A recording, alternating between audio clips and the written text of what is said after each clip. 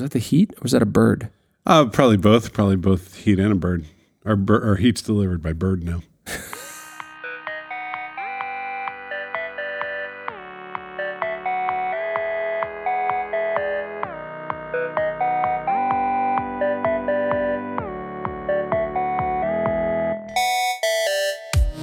Richard.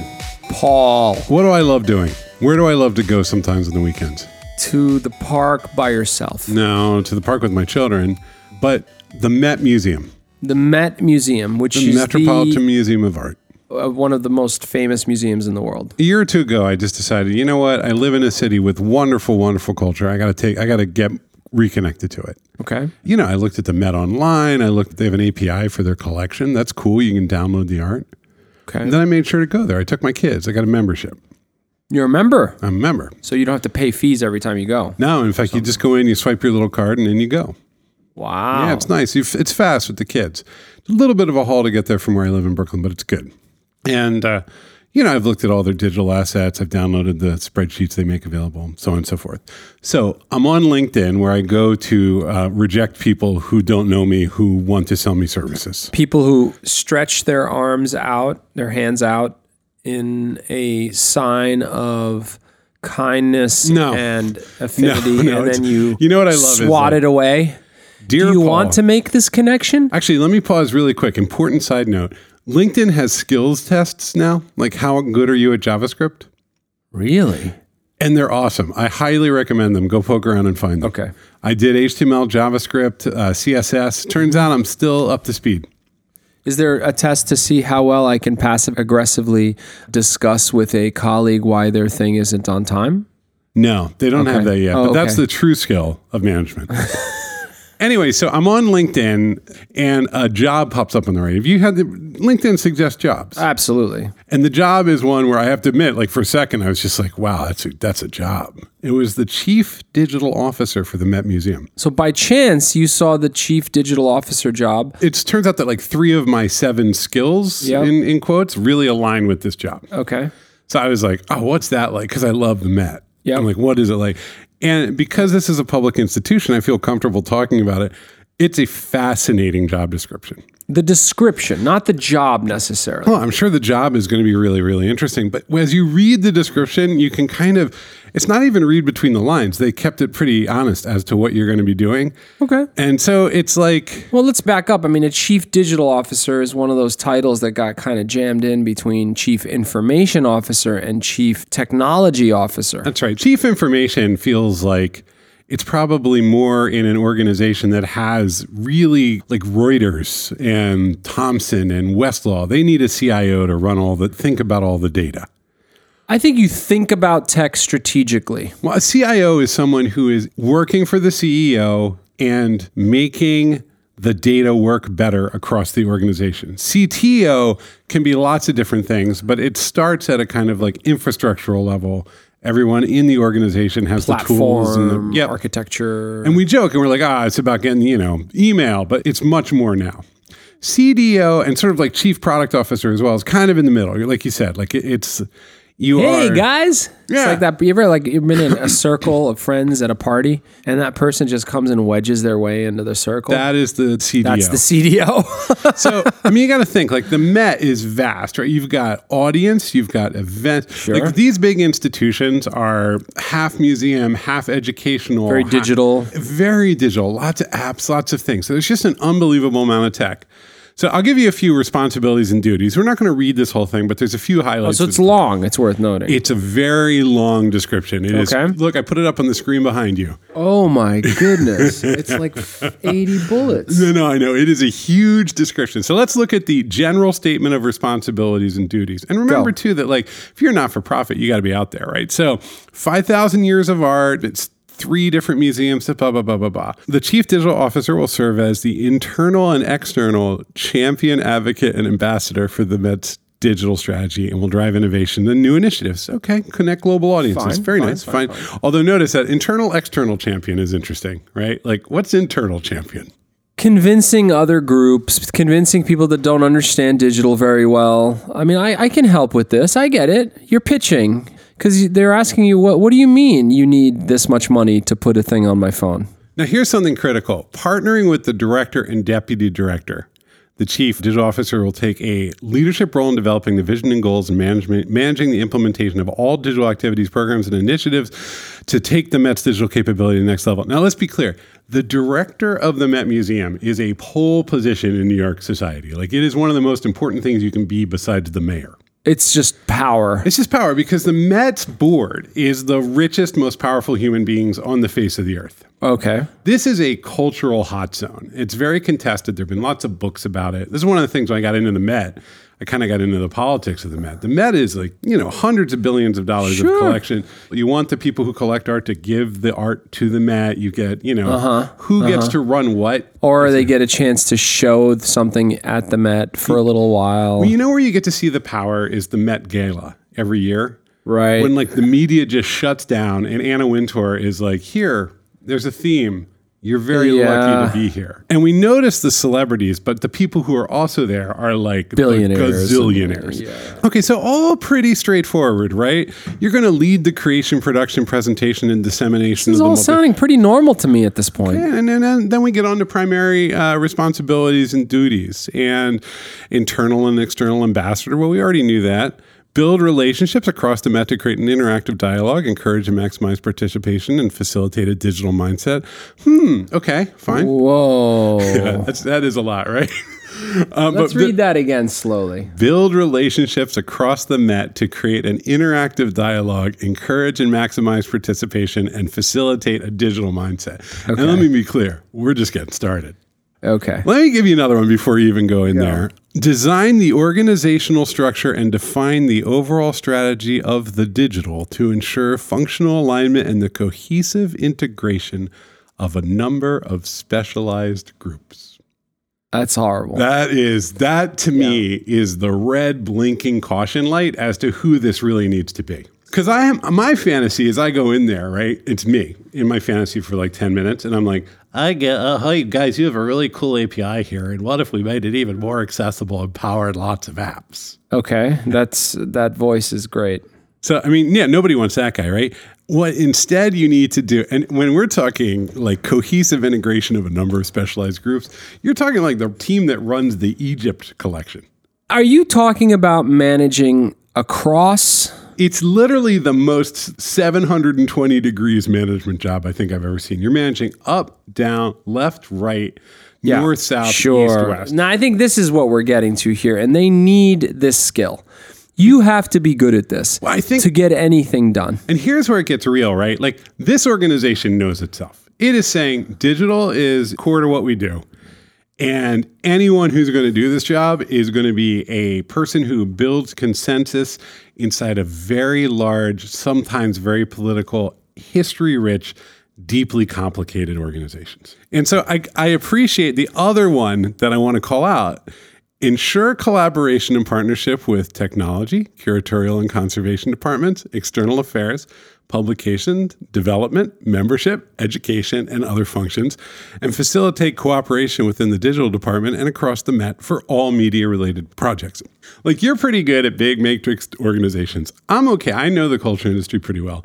I read this paragraph and I go, well, good luck to the better person than me who can actually do that. That is hard. This is a diplomat. I mean, that's right. When you see chief fill in the blank officer, usually that you would assume an immense amount of power, right? Like, and because you're the chief. I mean, chief, I don't know where the origin comes from, but it speaks for itself.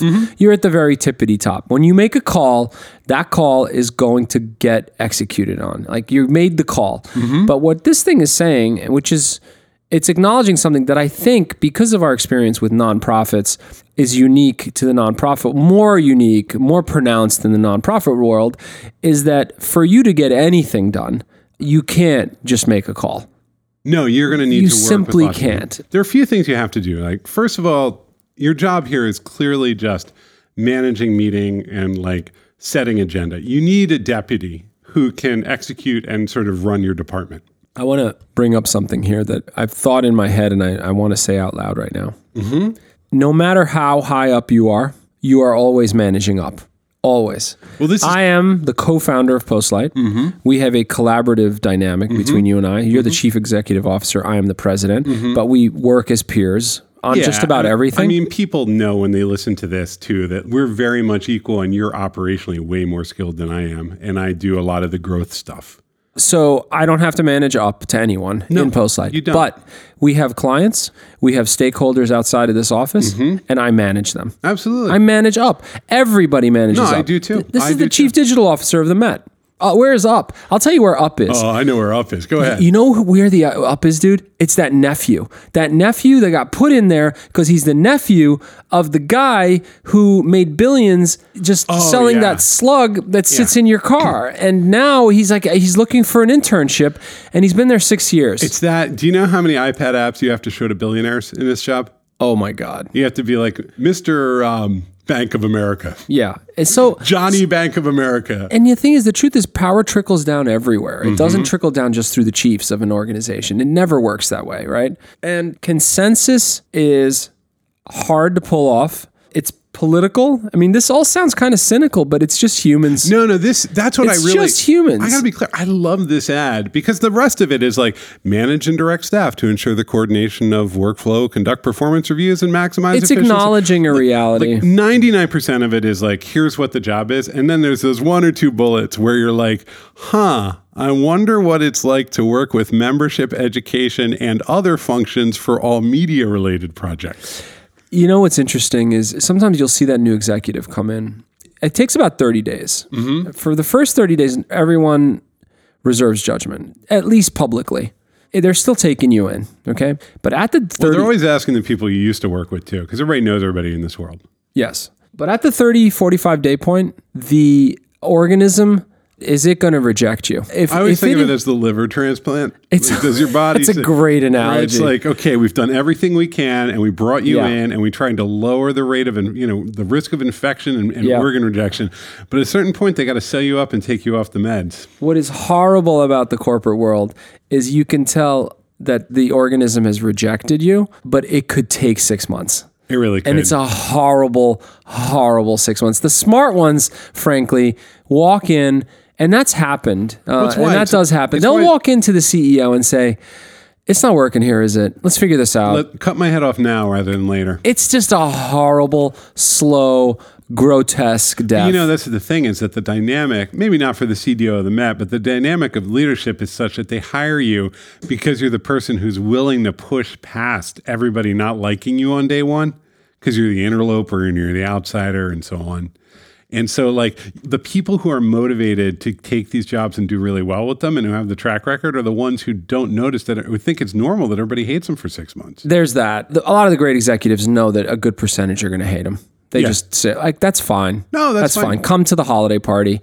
That's perfectly fine. Look, I think you and I have, when this was a much smaller, newer organization, we had these very personal relationships. Sometimes people are just don't want to deal with their boss. They make judgments. People make judgments They do. Because you're in the room and the door is closed. When you're kind of what are you doing in there? You're loud and brash, and I'm kind of fat and weird. You can totally see people going like, God. There they are in there talking on their podcast. Yeah, exactly. And it's like, the thing I think what's weird is there's a point where you just go like, because I'm going to keep talking on my podcast. So, Paul, I always like to turn these towards, because we rant and complain and mock. But I always want to turn it into some constructive advice, and this is hard. I have a couple in my head. Well, there's a thing that I think has been really fascinating for me is that I've been going and visiting the Met because I love it. And so it's truly just an unbelievable collection of artifacts. And so what that means is you walk around and learn all the spaces in different departments of the organization. Like it's very manifest. You can see it and feel it. And then knowing about organizations like, oh, wow, look at marketing. I get the emails. Like I have a very good sort of truly amateur map of the place in my head. Okay. And it's fascinating to read a job description like this and sort of realize how much it maps to like the physical space, right? Like there are different departments and different people, and there's a director above. Like if you go and walk around the Met and then you read this description, you kind of know what the job is. You're like, oh, wow, your job is literally to walk all the way around all the art and all the people and say hi and know certain things. And then also figure out ways to ship stuff. And probably more importantly, figure out ways to get people to fund things digitally that will last for a long time and be pretty good. How do you deal with that friction as a leader? Which friction in particular? There's like 5 kinds of friction I just described. you need that group to buy in, and they're not buying in because you kind of have a feeling they just don't like you. That used to be a much harder one for me. I'm better at it now. Here's what's, I have a couple of tips, but I want to hear how you deal with it. Well, let's be straight up clear. Like the metric here is power, right? You need a certain amount of power to get things done, or people, if you don't have that power, people will shut you down. Okay, so option one, slam it through. You could slam it through, but that a lot of times in big organizations, whether they're cultural or not, they're going to like draw the line. You know, people can go to the director and say, what is this lunatic doing? You know, we have 180,000 years of uninterrupted history here, and then suddenly they come in and tell us that we're moving everything to Windows XP. I mean, whoa, yeah, slow down. So you have to be very careful about that. The number one force is budget and money or outside support. Okay, so you're saying if we don't do this, the donors, or if you're a commercial business, the clients, or whatever. Look, at this altitude, one of the best things you can do is like hang out for a few months, get the lay of the land, and then hopefully someone's going to write an article about you for the Times. Wait, what? Try to get some lock-in externally, man. Get in there and say you're like a new digital director with a bold vision for a storied institution. Then you're in there. If the public says that you're cool and smart, then everyone will leave you alone. So I want to share you pretty much said it in a roundabout way, but my number one trick, I don't even call it a trick. It's actually cunning ploy. No, it's actually a reframing. Okay. Is all it is. How do I get this client or this boss or this department to do the thing that they're digging their heels in on and don't want to do? Well, you have to give them some motivation. Stick works, carrot is better. Carrot is better. I have one that's even better than a stick or a carrot. And I say it usually this way to the product leads on different engagements. And that is, if you need to frame this such that if they don't do it, it's their failure, not yours. Yeah. Let's give an example. They're going to look bad. Mm-hmm. I need to move you off of Oracle. It's not purely transactional. It's costing us $700,000 a year. We could get that down to like $50,000. And it doesn't scale. And you've got a host of reasons of why people are digging in. Skill sets are better aligned. It's theirs. It's a decision they made. People defend their decisions, by the way. It's not just that, too. They defended the decision, but also like someone has usually tried to fix it 3 or 4 times in the past. And for whatever reason, it didn't work out. So here we are again. So you made a bad call, and now I'm going to tell you the right one to make, and you should just thank me. Doesn't work. Nobody wants to be told that the call they made ever, which at the time they may have been the right call, it was the wrong call. No one wants to hear that. This is a brutal lesson in our industry because our industry is filled with very smart, very self-assured people. I used to be one of them. And you go in and you're like, but I know I'm right. Yeah. I know that I have a better answer for you. And I do appreciate that passion. I really do. And so how do I reframe it? And the way you reframe it is you're going to be left with a situation on your hands. I'm long gone. Yeah. That is going to be untenable. And that's going to bring enormous pain to everyone. I'm going to fix this. I hope you can get on the train. I got extra train cars on this train to fit everybody. So I hope you can get on it. It's not for me. It's for you, right? Yeah, because I know you want to get there. You don't want to stand at the station while everybody else goes by. Correct. And so what you want them to do is go home that night and think, okay. First of all, I hate that son of a bitch. I hate him. That's what they think for a minute. Got to give them that. I'm okay with that. No, you just have to. You literally have to don't manage around that. Let them hate you for a minute. That's okay. You're trying to decouple yourself from the actual message. No, but they actually have to forgive you for existing because you represent so much annoyance in their life. For real. That's most of my life. No, people have to essentially be like, okay, I guess they put him in because the last 17 people didn't do the job. Yeah, and so or whatever. Like, why is he here? He's kind of a dick. He's kind of annoying, but I just need to I need to just get with the program probably. Yeah. It's people have to go through that. And so what doesn't work as well, by the way, is if you do this, you're going to look really good in 2 years. What works way better is if you don't do this, you're going to look so bad. You're going to look bad. I want to minimize risk for you. I want to make it so that you're in a better place. You're risking your career. And you see what's happening now is you're talking about them and their situation and their status and their future. Well, but if they're in a giant, powerful org, right, it's entirely possible for them to go back and say, yeah, I've been here for years. You haven't. That's real. And so then at some level, you have to say, well, train's leaving and I wish you the best. Yeah, well, and that has happened. And that can happen. Some people dig in and they never come out, right? Well, then they're going to retire in 5 to 10 years, and whoever inherits their role will then come knock on your door and say, hey, I know things weren't so easy. Look, here's our reality, Paul. If everyone had it together and was making those right calls, Postlight wouldn't exist. No, that's right. No one would ever hire an agency if you could just do it yourself. And make all the right bets out of the gate. Right. But tech changes and there's always gaps and then you got to always catch up on them. This is a really hard thing to do. Like I just actually reviewed a deck with the team and that was pretty damning. There's the findings and recommendations and the findings side of it was damning. Yeah. And I was like, this is harsh, guys.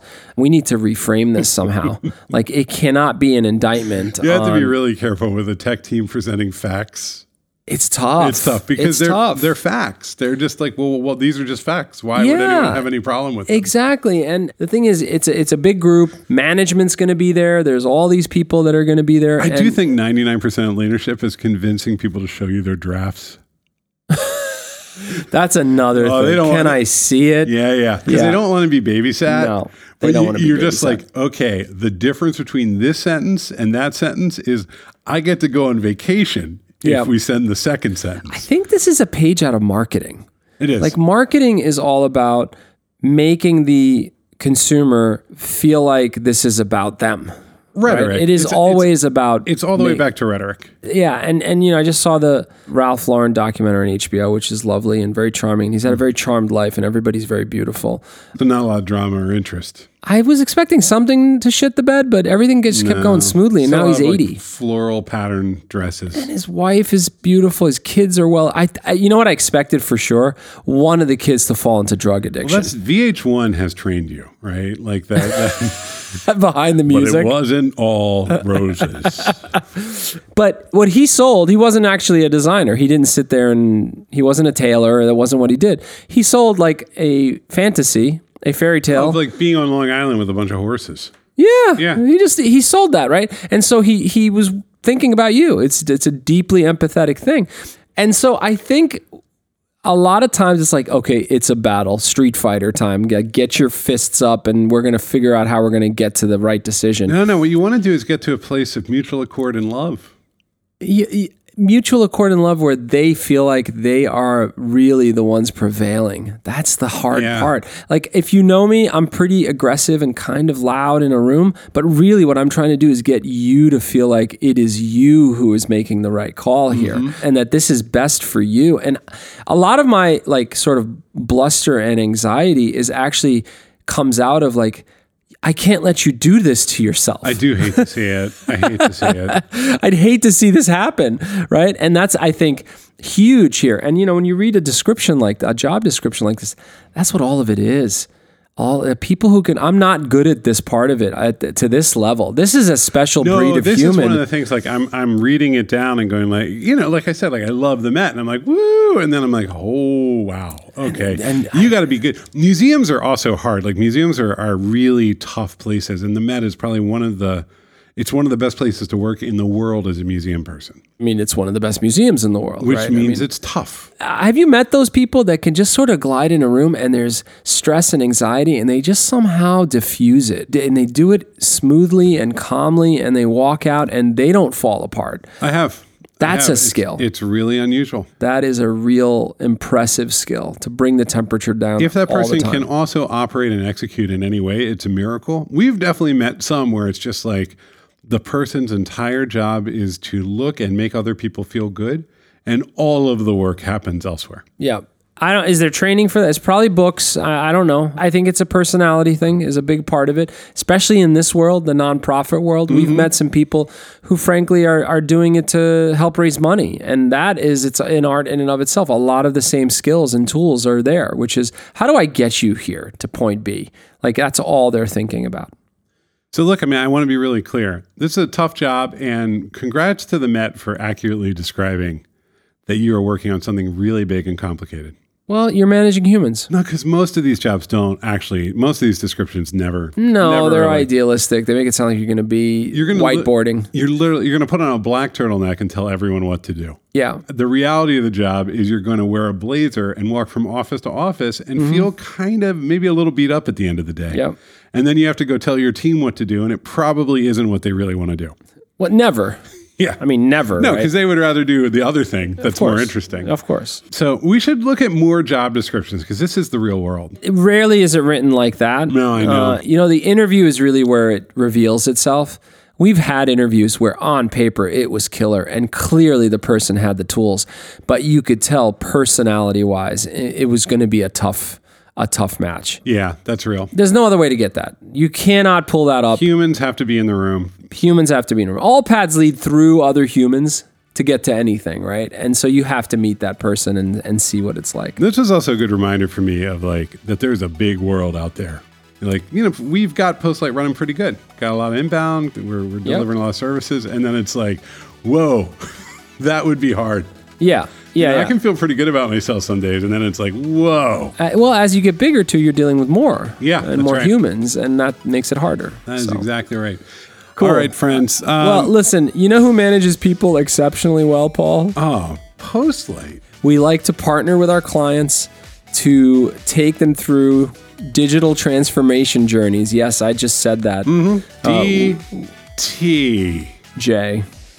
Journeys. Oh, God. We design, architect, build big sprawling platforms, apps that ride along those platforms, clients across all sorts of sectors, med tech, banking, media. We're here in New York City. Reach out to us. We love to talk to you. hello@postlight.com. We love fine art. I love the Met. Good luck to everybody there. Okay, hello@postlight.com. Let's get back to work. Have a good week. Bye.